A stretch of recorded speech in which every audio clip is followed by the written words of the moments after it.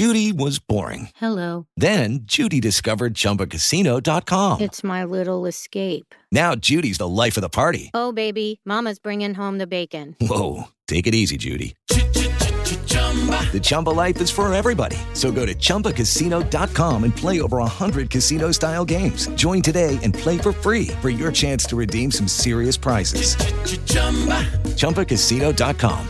No purchase necessary. Void where prohibited by law. 18 plus terms and conditions apply. See website for details.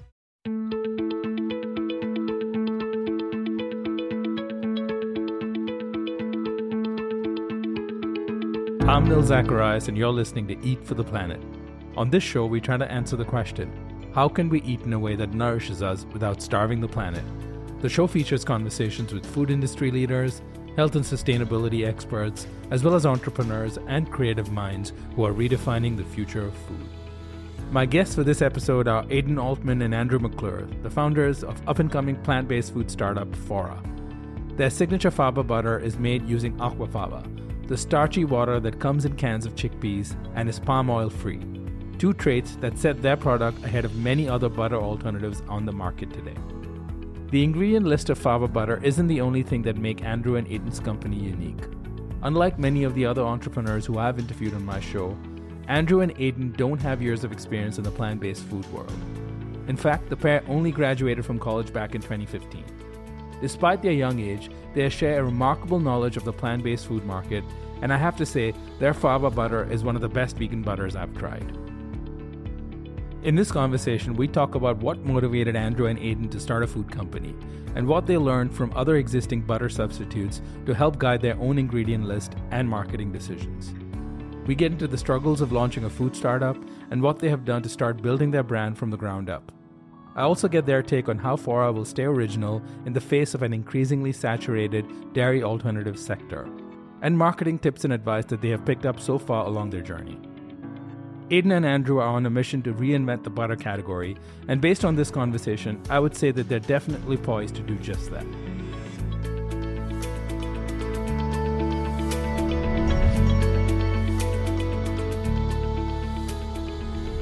Aidan and Andrew from Fora Foods, thank you so much for being on the Eat for the Planet podcast. Sheesh. Thanks for having us. Yeah, thank you. It's an honor to be here. So let's start with, what is Fora Foods? Tell me the backstory of this company that most of our listeners probably have never heard of until now. Yep. Sure. Yeah, we started Fora is to replace dairy products with more sustainable plant-based alternatives. So Andrew and I are both vegan. We see this product as an opportunity to come into the market and replace the unsustainable industrial animal ag model with something more sustainable. And we know the only way to do so is by, offering these one-to-one replacers to their counterparts, to their dairy counterparts. So our first product is our fava butter. All right. And we really started with butter because we wanted something that reminded us of home, something that we grew up with, something that was recognizable and friendly. And butter was just the number one. Yeah, I mean, choice. I can't disagree with the purpose behind that. And, butter, who doesn't love butter? And we need better forms of butter, especially more sustainable butter with better nutritional content. Sure. So I understand the need for that. What made you both think that you could start a food company? Because you guys are relatively young. Yeah. This is your first food company, I'm assuming? So this is my second food company. Second food company. My third business altogether. Okay, so you're not new to the entrepreneurship game, but this is your first foray into a plant-based replacement kind of product. Exactly. So looking back, I really think, my first food company was just like an almond company with some international spices. And that's actually still running right now in Chicago. But it was great. I worked, my first business, we did a lot of, I don't want to get into it too much for the details. And just so that listeners know who's talking, this is Aidan, so you can recognize the voices. And this is Andrew.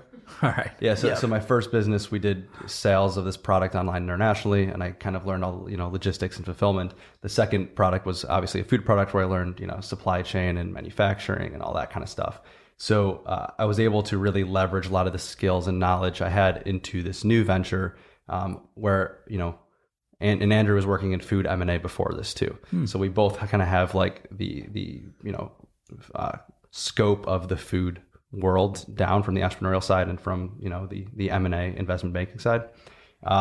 So we were able to take a lot of that and put it into this new business to really like launch effectively and at scale. Yeah, the reason that this partnership works is that we have distinct, complementary skill sets. I mean, I cut my teeth in investment banking for 2 years.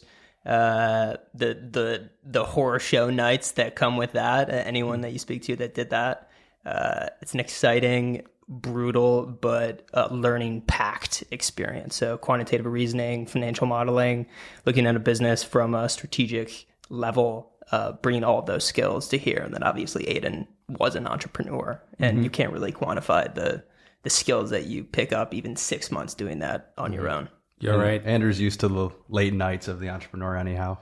Yeah, we grind together. Yeah. No, I started my career in a law firm and would work a lot with investment bankers as well in some deals. And it was always kind of a strange competition on who could work the most hours. And both were losing, actually. And I mean, you were probably winning that competition, but losing in life, I think. Yeah. But, you know, sometimes you have to grind, and that's fine. But it teaches you an important skill that you can then apply later, that you need to, especially when you're starting and launching a business, you're going to have those days where you just have to push through and get way more done in one day than most people probably get done in an entire work week. And once you're able to do that, then you kind of feel you can kind of do anything, which is the fun part about entrepreneurship.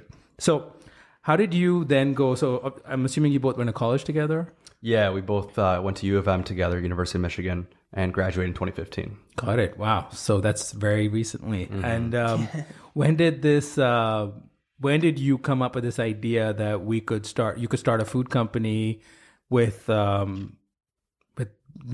dairy-free options, or the dairy-free category as the one that you wanted to pick? When did that idea come about? Sure. So I think, you know, just when I started my first food company, I subscribed to all of the food newsletters and, you know, really kind of dove headfirst into all of the food books and everything, and started learning more about, you know, sustainable food systems. And that kind of sparked my interest in veganism in the first place, and thinking how we can use food as a tool to really create a new paradigm, essentially. And I knew concurrently that Andrew was also vegan and was really interested in, you know, how food affects your body and all that kind of stuff. So I kind of thought, you know, we looked at, you know, Beyond Meat, we looked at Impossible Foods, a lot of really cool meat companies and meat alternatives right now. And we thought a lot of the dairy products kind of let us down in one way or another, whether they were overly processed or just didn't taste good or didn't function the same way. So I came to Andrew and I said, listen, I need someone who really understands the financials and, you know, the business plan and all that kind of stuff. Let's work together. We have a similar mission here, the same value system to really, like, you know, replace these unsustainable dairy products. And then we immediately moved to New York and formulated our recipe within 2 months in our kitchens, a fully scalable recipe. So yeah. Wow. Okay. So you obviously both believed in the same things, and that kind of was the common point. Which one of you is better in the kitchen? Who had the idea that you could even have the skills to come up with some sort of a product? Did you partner with someone for that, or one of you developed the original product? It took a lot of tinkering on both of our ends. I mean, we were both still working full time. Aiden with his previous venture, and me at Houlihan Lokey doing investment banking. But the nights were spent collectively scouring the internet for different recipes and really cobbling them together at first in a pretty messy way, and refining them over those 2 months, as Aiden said, to get something that tasted good and then actually did what we wanted it to do. Right. And I think we went through probably, you know, 80 to 100 iterations of our butter before we got it to where it is today, all while keeping in mind that we needed to have ingredients that were easily scalable and easily sourceable, so we could handle, you know, the supply chain and everything. So that was always in the back of our mind. And through the entire formulation process, we were also talking to co-packers and seeing how we could fit that formulation to their machinery. So it was all very orchestrated. And that's because you did have a food background, because, you know, that's a very crucial point you mentioned there, because a lot of people assume that they have a great recipe for something and that could then be turned into a product or a company. some recipes are just meant to be recipes. And Right. for several reasons, because, and you kind of mentioned some of them right now, is that they can't be replicated they can't be scaled without it costing too much, and there's no way to manufacture that. No one would be able to manufacture that. So you are trying to say, basically, when you had the idea, you were keeping in mind how you could create that magic formula of a recipe that would turn into a product that you could then offer out there. Is that? Yeah, exactly. Yeah. And I think from the very beginning, we knew how we wanted to develop the product, how we wanted to launch it, how we wanted to raise money, how, food service, retail, all that kind of stuff was always being planned out throughout the entire launch process. And we're fortunate enough that, we have this previous experience in the food world, so we're able to launch this quickly and at this kind of scale. Had it not been for that, we wouldn't be doing this. Yeah. And why? So what were you looking for from, so that's in terms of the logistics of launching a food company, making sure the product that was being developed in a kitchen was then easily replicable and could scale up and be one that could then be manufactured at a large scale. What about ingredients? Did you have any goals in terms of developing a certain kind of ingredient list that would be healthier, tastier, function in a certain way? Yeah. What were those goals? We both geek out on ingredients for sure and macronutrient profile. We knew if we wanted to create a quote unquote analog, even though we hate that word, I hate that word. It really does have to match what people are used to. And we started with a coconut oil base. I mean, when you look at plant-based ingredients, there's really only 2 semi-solid fats at room temperature, and it's palm oil. We talk about that for a while, and there's coconut oil. So obviously our whole mission here centers around sustainability. We're going to dodge palm oil every chance we get. So start with the coconut oil base, and then it was incorporating this novel ingredient aquafaba, which at first was just advertised, as we learn more and more about it, as an emulsifier, but it also thickens, binds, and flavor enhances too. So it's kind of this rock star piece to this recipe. And then from there, it really comes to very slight seasoning. So sea salt, for example, and just tinkering with those 3 base ingredients and getting to something that works. Yeah, and we decided to really hone in on that aquafaba as a really, we're trying to champion that product beyond what Sir Kensington's has done already. I've been following the aquafaba movement for some time now, before we ever even started Fora. And through our recipe development process, realized that aquafaba would be our tool to use as a clean label emulsifier to blend the waters and the fats in our product. But beyond that, we were really inspired by that aquafaba movement as well, because if you know anything about it, it's about 300,000 people across the world on Facebook and a blog.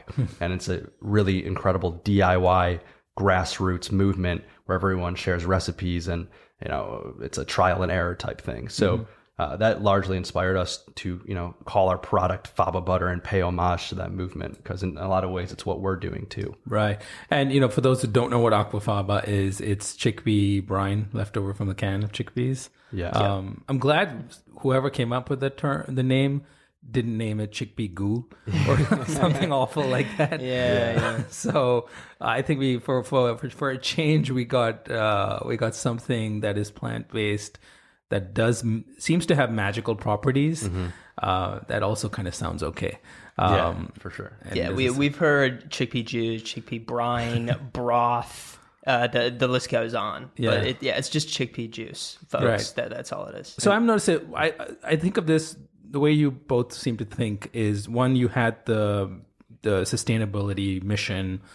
I think you both understand, we talked a little bit about this before we even started recording, you both understand that one of the biggest reasons why we need to develop more plant-based replacements or products is because we're facing an existential crisis as a planet at the moment. And if we don't do something to fix our food system in whatever way that is most effective, we will be in a terrible place in another 10, 20, 30 years at least. So one is the sustainability goal, which I get. The dairy industry is terrible, and I can go on give stats, but I don't think anyone wants to know about that, or they should know about that already. The second thing I see here is that you very clearly wanted to have a product that would scale, and you were designing a recipe to achieve that purpose. And for the recipe, you wanted to have clean ingredients to the extent that was going to be possible. That would keep out unsustainable ingredients, but also keep out unhealthy ingredients. What did you do on that front? I mean, it sounds like your recipe, the actual recipe is pretty simple, for the butter at least. Did you have to deal with any other additives, flavoring agents? How does that work? Oh, is it what you described? Yeah. I mean, it was as simple as figuring out. I can put it this way. Our ingredient list was much longer at first, and then we realized we actually didn't need certain things in order to achieve the taste and the functionality that we were really going for, and wouldn't stop at anything unless we settled at that. So, yeah, I mean, we use a coconut oil base. There is a liquid oil in there as well that we know for a fact is, we're not sharing all of the ingredients right now, but it's a safe ingredient that would scare not a single person on earth. And then in terms of seasoning, yes, sea salt and that's basically it. I mean, we wanted to keep this ingredient deck as simple as possible, without sacrificing anything on the manufacturing end. And for the ingredients, I mean, it's nice. We kind of had a guidebook of what not to do by looking at all of the margarine companies that are available currently. So we knew what to avoid. That's a good segue to my next question then, is that why does the world need a better butter? Yeah. And aren't there already ones out there? And what's wrong with the ones that are out there? Sure. So our big MO is to make this ubiquitous staple one-to-one alternative that is affordable and accessible. So a lot of the current products lack in one or more of those ways. So you don't get the flavor right, you don't get the mouthfeel right, you don't get the functionality. So ours literally is the same as your dairy butter would be. Same macronutrient profile, same taste, same mouthfeel, and you can cook with it, bake with it, spread, melt, all that kind of stuff. All while using clean label, sustainable ingredients. Yeah, we wanted to draw the line very starkly between a buttery spread and just a butter that has no cow in it. And we really wanted and have achieved the latter, and have been completely underwhelmed with all of the spreads on the market. Right. No need to name names, but the people out there know what they've been struggling with for a couple decades now. Yeah, and we know that in order to have this real social environmental impact, the only way you can convince the masses that this is the right thing is kind of through the Trojan horse of having the one-to-one replacer. So you have to give someone what they're expecting with no concessions, with zero behavioral shift. So they buy it the same, area of the supermarket where they would buy butter in the dairy side. They bring it home, they spread it on toast in the same way, they cook with it in the exact same way. Yeah. And why do you think they would sort of choose it? I mean, one is, of course, if someone is already avoiding dairy, this would be a product that they could obviously consider if it is indeed performing in a way that is more butter-like than a buttery spread. But for someone who does consume butter or buy butter, dairy butter, that is, why would they shift to this product? What would be the draw? Is it the price point? Is it the health reasons, sustainability, all of it? It's price point, first of all. So we're coming to the market, mid-market of all your butters. So from private label to, your grass-fed butter, we're, $5.99 for a pound. On top of that, it's clean label. And thirdly, and really most importantly, from first glance on a grocery shelf, is that our branding is really, really cool and very millennial-minded and millennial-targeted. So a lot of these butter alternatives, they are really lacking, and they don't have any, it's a cow jumping over a meadow. That's as far as the branding will ever take you. It doesn't convey a lifestyle. It doesn't, all of that really cool, fun stuff that you can do with it. So the branding is huge for us. Yeah, we obviously started with the product. We wanted to make sure the product was unreal, but a close second was making sure that the branding was on par with the audience that we're trying to attract. We want people to be compelled with the communication that we're bringing to the table. And we look to other industries like Warby Parker and Away making the suitcases and Glossier, these people who are incredibly transparent about their mission and often have a cause that is bigger than themselves and the brand itself underneath to really maximize their impact and communicate with their audience in a way that traditional brands haven't and will continue to not. Yeah, and you obviously know this, butter's been going through a bit of a resurgence in recent years. I don't know how I feel about all of that, because the butter that has been coming back for the last few years is dairy butter. Mm-hmm. And it's because of all the talk about how saturated fat is not as dangerous as it was once understood to be. And there's this whole movement also at the same time that's driving it, which is the ketogenic diet and eating high fat and choosing grass-fed butter as a healthy fat source. And do you think this is a product that people who are latching onto butter for health reasons, do you think it meets those needs? I mean, let's talk about the nutrition profile. How do you stack up against dairy butter? Yeah. I mean, I think the overall caveat here is people will argue forever about what is good for you and what is not, what's going to kill you and what's going to make you live longer. Based on the information that we have right now, we like fat. We are unafraid of fat. Our product has high saturated fat, just like a normal dairy butter would, that was done on purpose because we wanted to create what people have. And we don't think fat is killing you. Every single cell in your body, the membrane is made of fat. Your brain is mostly fat. There are a number of reasons why fat is not murdering people like some of the press says it is. And if we were to go that really high fat, saturated fat level, we would miss out on a lot of what makes butter when you put it on your tongue and it releases the dopamines because it feels good and it tastes good. And a lot of other butter alts that either use very processed ingredients or don't have as high of fat content miss out on that essential element of butter. Right. So, I mean, where do you see... So I know butter is just your first flagship product, right? And we'll talk about your bigger plans, of course, but let's start. I'm caught up on butter because this is your first product and you're just getting started with it. Where do you see so this is a product you hope to have in retail, right? Are you also considering food service? Yeah. Because what you're claiming is your butter does everything regular butter does. So the ways in which you can use it are seemingly endless. If it actually does that, if it actually costs less, and if it does less of an environmental damage compared to dairy butter, which obviously I'm sure it does less damage, it can have unlimited applications. So where are you focusing on sitting here with a product at this early stage of your company? What opportunities are you exploring? Yeah. So I think because our butter is so versatile and it is the replacer to real dairy butter, we've seen a lot of interest from the food service end. We've worked with Michelin star chefs already who really love our product and are going to put it into their restaurants as soon as we start selling it to them. So on the front of butter, we feel very confident that will be a huge revenue channel for us, in conjunction with retail, of course, to build the brand out. But the majority of our early business will be food service, restaurants, industrial accounts, all of that. We will eventually release a few more butter SKUs for retail to get a brand block on the shelf. So we'll have a whipped SKU, a flavored SKU, an organic line, all of that. And then, of course, we will branch out into other tired dairy markets, pudding, whipped cream, frosting. We probably will never touch milk.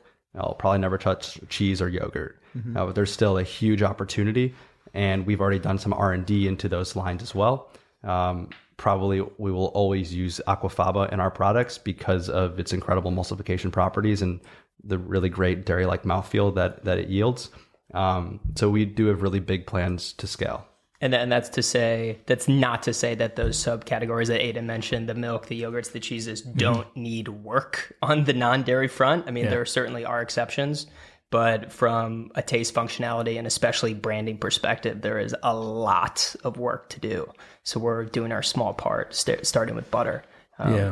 It's almost surprised. I'm almost surprised that there's been so much, which also explains why you've picked this category, and it's one that you kind of found a white space that is undoubtedly there because the non-dairy category is obviously very crowded. But there's still a lot more room for better products in that category as well.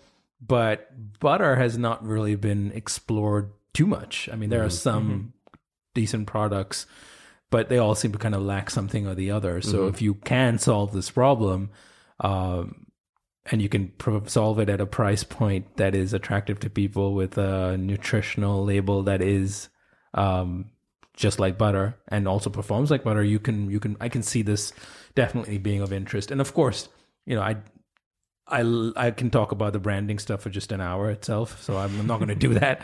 But if you brand it right and you get in front of the right consumers, there's no doubt that you're going to kind of see interest in this kind of product. Right.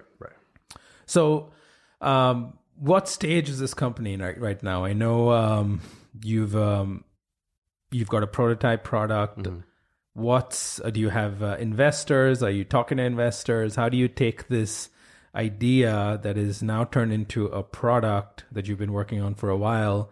You've got the brand, you've got a story. How do you take this now to the next level? What are you working on right now? We have everything we need to start selling right now. We just launched at the Fancy Food Show. We saw great responses from buyers, distributors, brokers, media. We kind of were the darlings of the show, I guess you could say. It's really nice. But right now we're really trying to secure as many purchase orders as possible on both the food service and retail front. So a lot of the really big buyers have our product at their offices right now and are doing all of their testing, and they're getting our sell sheets and everything.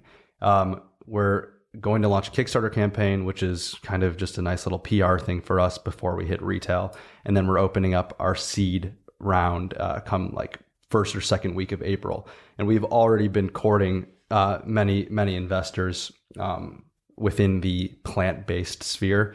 So really value-add investors for our seed round who are mission-driven and who have knowledge of the plant-based and dairy space.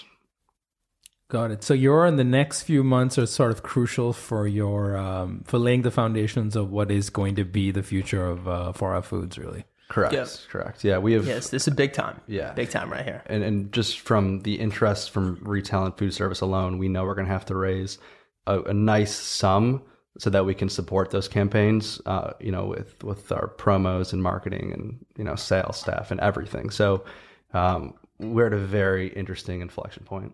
Right. So in terms of when you were at the Fancy Food Show, which happened in San Francisco, right, recently, how do you showcase your products? Do you have it in different forms? Tell me more about that. I mean, I can't believe people are just coming around and putting tablespoons of butter in their mouth. Yeah. Although some people might do that. Yeah. At first, when the conversation started, we figured that would be a pretty boring approach. Like, of course, it's butter, so you just slap it on toast and feed it to people and shove it in their mouths. It turns out that was half of our strategy, and the other half is a little bit more enticing. We bought a tailor-made popcorn machine. It's all swagged out with these stickers. So we wanted something that was that highlighted what the butter could do. We got comments throughout the entire weekend saying this tastes just like normal movie popcorn. We're like, that's the best compliment we could get. We don't want it to taste like anything but. And it's social, and we had branded bags, so people were carrying them around. And that's what we want the brand to be. Like, it's fun, it's social. You tell your friends about it. You spread the word. You don't do that with a butter brand. You just don't. Right. Yeah, the popcorn machine is really something we're trying to play up on as much as possible by hosting like movie night pop-ups around the launch and everything. But it's great, for instance, when you're doing a demo at Whole Foods and you have a custom branded popcorn machine with custom branded bags where people will walk around the store and have more of a reason to come up to you. And it's a really great way to engage consumers as well. Oh, I like that idea that you're trying to make butter fun, which is, butter is something that people enjoy. But we've kind of taken the joy away from it. And it's if you think of all the foods that are buttery and good, there's usually a fun element to it. Of course, no one's saying you should be literally sitting and eating tubs of butter every day, but it's a product that I'm sure everyone uses in some form, a couple of times a week, if not every day. Right. Have you all actually tested your product in?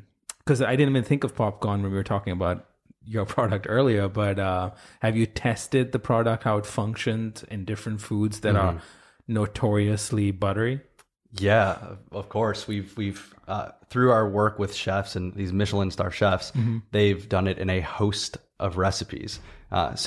Because we function in the exact same way as dairy butter, literally anything you put butter into, you can use our product as a replacer. So we've made kouign-amann, we've made croissants, which you just had. And I think our croissants would really make a French chef, a pastry chef proud. So we're really confident in the full range of functionality of our butter. Yeah, I tried the croissants before we got started here, and I have not had a croissant like this since I gave up dairy nearly 8 years ago now. So that's the goal. Appreciate it. So you guys are onto something for sure. So sort of what's after you raise the round, are you working? Are you talking to distributors? Are you in conversations with? What about a co-packer? Do you have one already? Yeah. We didn't want to go to any VCs without having our scalable recipe, our co-packer, our our brand positioning, and our brand in place. Those are all the key elements. We want to be obviously as buttoned up as possible for when we do our fundraising, because the fundraising is the gate into like launching our food service and retail. So yeah, we're ready to hit the ground running. Like I said, we're already trying to secure some purchase orders or at least some LOIs before till we get in a really nice valuation. And we have a lot of interest already. So we're going to get those contracts signed as soon as possible. Yeah. And go ahead. Yeah, we're definitely, it may seem this way, we're trying to move as fast as we can without obviously making any mistakes, which is impossible. But, that this is a category that sucks. And just starting super, super low scale and building it up over many, many years just isn't all that intriguing to us. We want to go right now, and we want to build this up as soon as we can. And our partners along the way will help us achieve that momentum and that growth. Right. And I think that's something that I want to talk about right now, is that we have built out a really incredible team. And I think we have some really strong social capital, and our advisory board is made up of people who are tried and true industry professionals who know what they're doing. And wherever we have shortcomings as young entrepreneurs, we're not naive. Our team picks up the slack and really gets us, all of our connections, and will help us wherever we need it. Right. So what's the toughest thing that you've had to deal with in the last few months since you've been ramping up this product and going out there and hoping to get investment? What's the biggest challenge out there for you at the moment, at least? Well, really, I think it's the hardest thing is as conservative as you can be with the amount of early capital you need to just bootstrap and get it to this point. It's a lot of money. My previous company didn't require as much capital because we're launching on a completely different scale right now. From everything else, our product's great. We have great connections. That's the easy part, which really is usually hard for most people. Yeah. But just, making sure that we're staying on top of all of our finances, because we have legal fees, we have advisors, we have, just a host full of costs that just are always jumping at us. Yeah. And how did you reach out to these? Did you know the advisors that you work with right now? Because one of the things I think a lot of people who are looking at this space from the outside are thinking is that, well, I got to just find an interesting little white space. I've got to work with someone who can come up with someone with a culinary focus who can help me develop a product. And then I got to go pitch VCs, which is, I don't think is the right way to do it. There's, it seems like you both have put in a lot of thought into it even before you got started, which is always the better way to do it, because you never know what you don't know. You're your best if you do as much prep as you can. Before you even take a leap and try to ask people for money, because just money with no plan is going to be a waste of time, and you're going to waste that money too. Yep. True. So you're asking how we met these advisors? Yeah, it's just, we have some pretty extensive networks in the food world, and we just reached out to people whom we respect and were inspired by. And a majority of them were very excited to pay it forward. because somebody helped them initially. And that's really reflective of the food climate right now. I mean, we think it's a really exciting new industry to be a part of. Granted, it's difficult to get started. There's a lot to learn, a huge learning curve to get to the point where we are now. And if we didn't have our previous experiences, like I said, it would have been much more difficult. But of course, right now, I want to give a shout out to David Benzikin, Mike Lee, Terry Romero, and Andrew Ive, who are a part of our core advisory team right now. And from the very beginning, love you guys. From the very beginning, they've really given us their all and have helped us with every strategic decision. Mm-hmm. So that's really hugely important to us. Yeah, they've become dear friends and very dispassionate advisors to us. When we're missing something, they're pretty unafraid to step in and say that you guys are being dumb. Yeah, which is great, and that has really humbled us over the past several months. Yeah, and humility is key for sure, because as much you want to have your own conviction with every decision you make, but you got to understand that there are people who are willing to help you, who know what to do better than you do. Right. I mean, I think that's true no matter what business you're doing, no matter what stage in life. You guys obviously are just getting started off and pretty early on in your entrepreneurship journey, but to have that perspective early on is very crucial. Mm-hmm. You are still going to make mistakes, no matter how much good advice you get. And some of the things you can't predict are going to be mistakes. You're going to do everything that you think is right. You're going to follow all the advice and things are still going to go wrong. And that's just part of the fun of all of it. So. Sure. Yeah. And hopefully we've safeguarded ourselves from the majority of really difficult, bad situations to be in by having a great product, a great team, great branding. So, So what does all of this sort of mean to you now that you're kind of on the runway, ready to lift off, right? Mm-hmm. And where do you see this? We started off talking about the why of Fora Foods to begin with, and you both talked about sustainability. What kind of impact do you hope this company is going to make, starting with butter and then who knows what? Yeah, we kind of see Fora as part of a greater collective in inspiring a paradigm shift in the way people are eating now. So to a more plant-based diet, or at least less meat-intensive diet that we see in Western culture. So while we are targeting these dairy alternatives, in conjunction, you have Beyond Meat, you have Impossible Foods, who are getting people off of meat. So we kind of see ourselves all working together to get at this eventual goal. We will never want to overextend ourselves. We have a very clear mission, and that is to always offer the one-to-one replacers to these dairy products, these very tired dairy products. I do believe that that's the way to get there, is by offering the products that people, with no behavioral shift. Yeah. I mean, you read a Seth Godin marketing book and he says, focus on a super narrow set of your super fans, so to speak. And I mean, if we really were to do that on a whiteboard, that would be vegans who are less than 1% of the US population. Mm-hmm. We can do better than that. And the only way you're going to reach everyone else, the flexitarians, and even the non-flexitarians, the people who just really don't give a shit about any of the stuff that we're talking about. Yeah. The only way that they will ever bat an eyelash at your idea, especially something as personal as food, is if you recreate that experience that they first and foremost, your product has to deliver, right? Mm-hmm. Yeah. If it doesn't deliver, there's no point in having a conversation about what impact it's going to make, because that person who's in the grocery store and seeing fava butter is going to probably not care after they try it once and never buy it again. So branding is important. Telling the benefits from a health standpoint, or from a nutritional clean label standpoint, or from the fact that it is undoubtedly going to be better for the environment, and this is all part of your mission.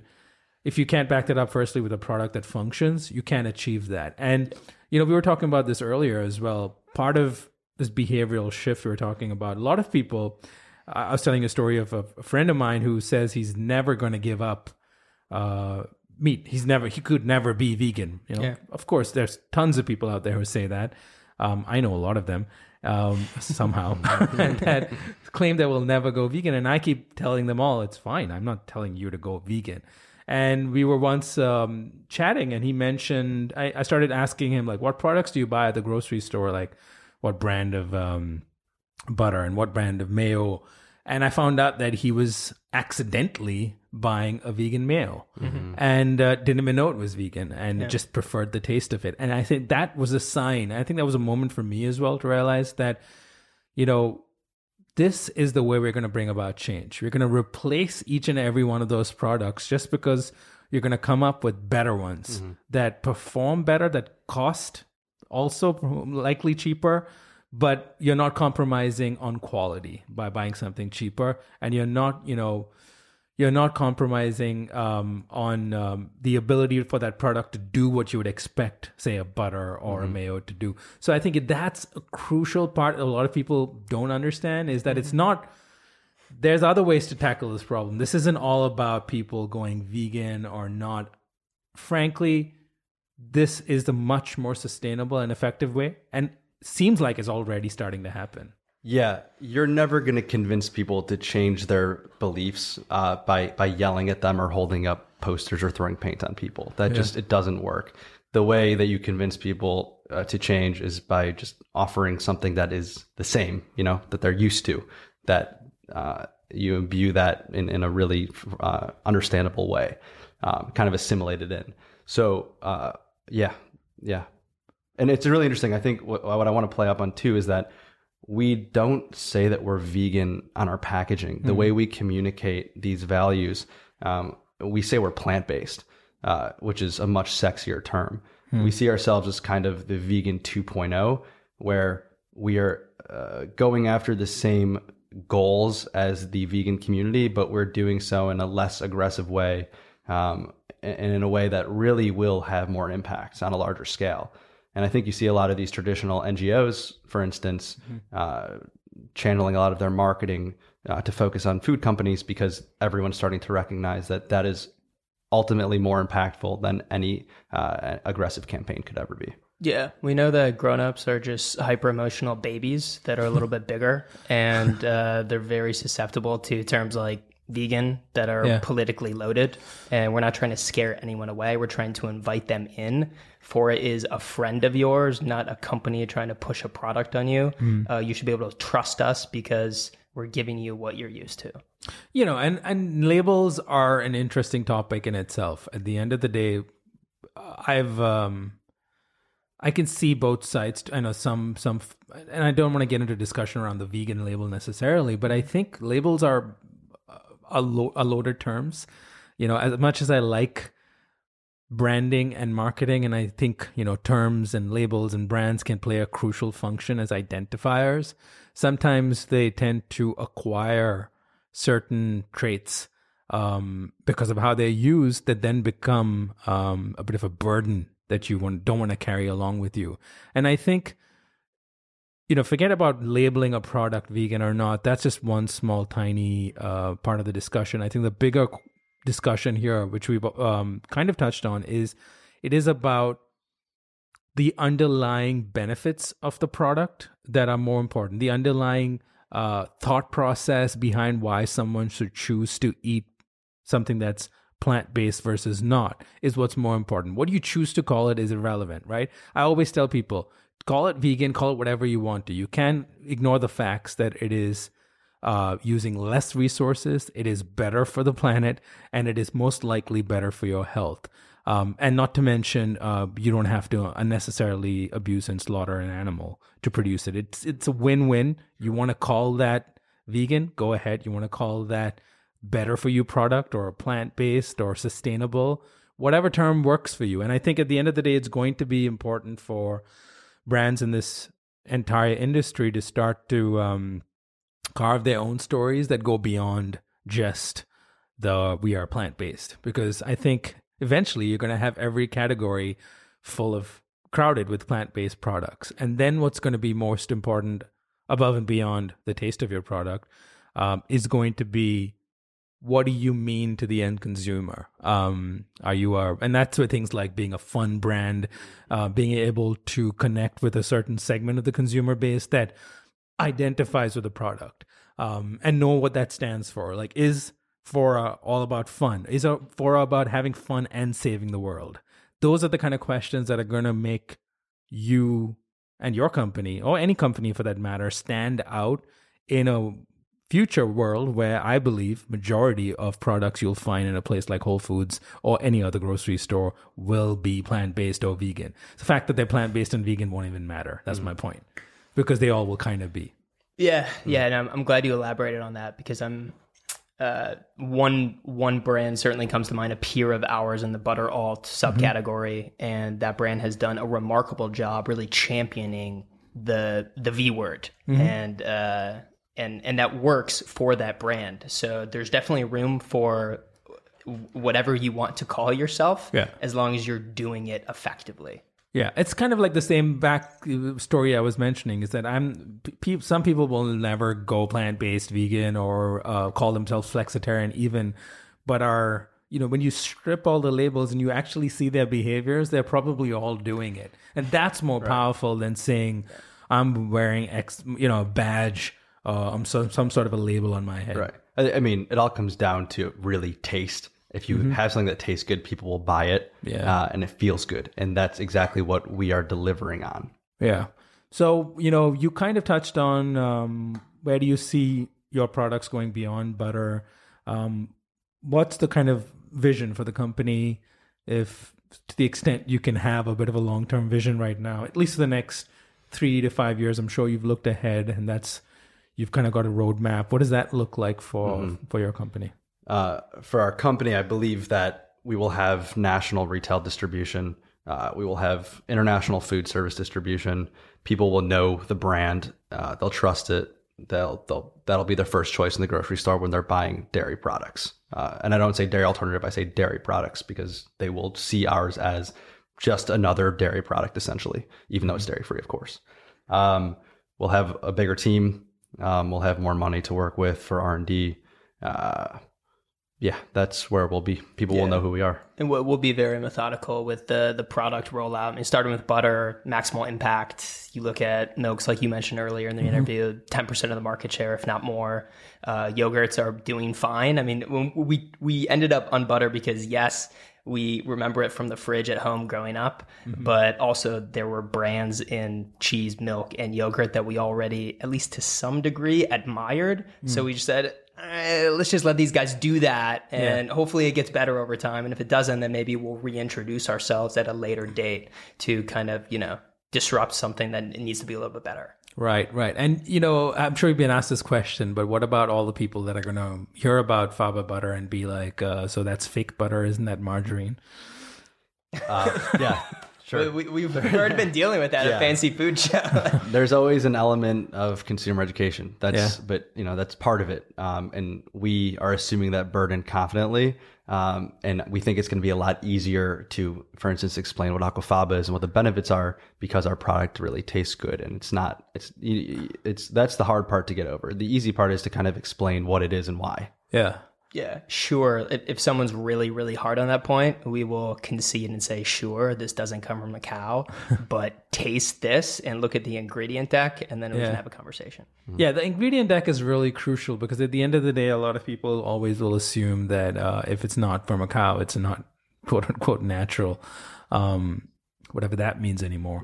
But that's the point. That's where you will have to that's what this space needs it more than any other, is this ability to communicate who you are, what your product is all about. And you have to consistently say that story, because if you don't, someone else is going to say that story for you. Sure.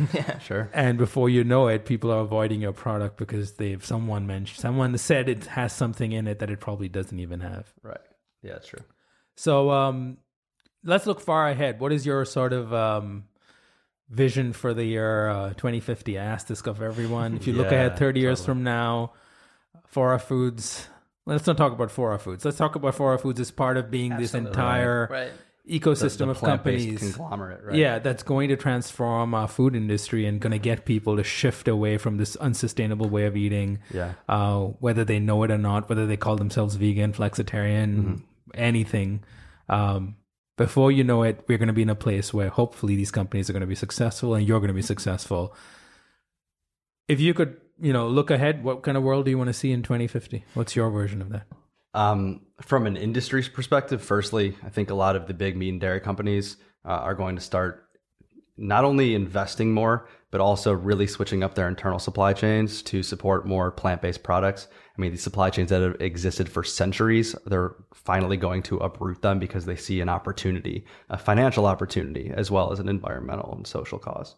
And then on a micro level, when you go to a restaurant, what you order is not going to be as meat centric. Talk about someone like Dan Barber. Third Plate has really been promoting this kind of thing. Vegetables will be the center of the plate. Meat will be on the side. Maybe it'll even be clean meat by that point. I'm really interested to see where that's going, especially for the quote unquote flexitarian people who will never give up meat. Well, you don't have to, because clean meat is here, and then in conjunction, all of these other incredible plant-based products. Yeah, and just as a bookend, I think from a more philosophical point of view, I mean, 2050, we should be eating that is in better harmony with the world around us. And it's really hard to, or I guess it's really easy to get lost in your phone, for example. I think your phone's a great example. And we were on the train here taking the 1-Up, and we were talking, but also like on our phones for most of the time too. This is the reality we live in, but looking up from your phone for a second and realizing the beauty around us and the hurt that we really are forcing upon it, and knowing that we can make a small difference in just the way that you eat every single day, which is something everyone shares, is a really powerful sentiment. So that mindset change would be really exciting. Yeah, we want people to think. Yeah, I mean, I'm with that. I'm totally on board with that. I like what you're trying to do over here. I like the way you approach entrepreneurship, and you seem to have a pretty rational and practical view of things. And most importantly, after I tried it today, I like your product. So I wish you the best. I think it's going to be a fun, interesting ride, and I look forward to following it and seeing amazing things from Fora Foods. We appreciate that. Thank you. Thanks so much for the time now.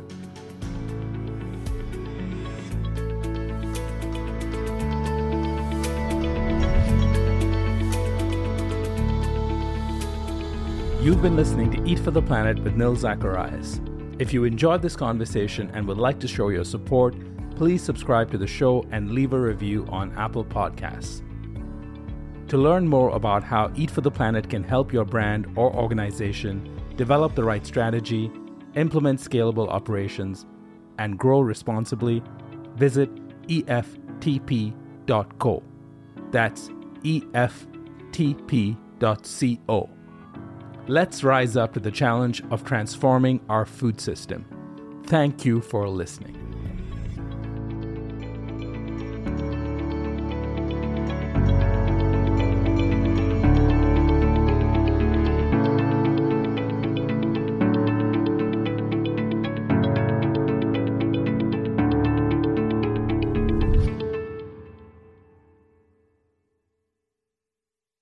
The headlines remind us daily, the world is a dangerous place. The elites in charge say everything's fine, stop noticing. But you know better. And your gut knows that time is short to prepare for a world that is 4 missed meals away from chaos. My Patriot Supply has helped over 3 million families become more self-reliant and is the company Americans trust to prepare. Go to MyPatriotSupply.com and secure their best-selling 3-month emergency food kits. Each contain delicious breakfasts, lunches, and dinners, averaging over 2,000 calories per day.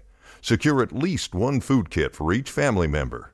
For a limited time, save $200, plus get free shipping on all their Ready Hour 3-month emergency food kits. You're not ready if it's not Ready Hour Foods. My Patriot Supply also has solar-powered generators, water filtration units, biomass stoves, heirloom seeds, and critical survival gear. Shop MyPatriotSupply.com today. MyPatriotSupply.com. Okay, round 2. Name something that's not boring. A laundry? Ooh, a book club. Computer solitaire, huh? Ah, sorry, we were looking for Chumba Casino. That's right. ChumbaCasino.com has over 100 casino-style games. Join today and play for free for your chance to redeem some serious prizes. ChumbaCasino.com. No purchase necessary. Void where prohibited by law. 18+ terms and conditions apply. See website for details.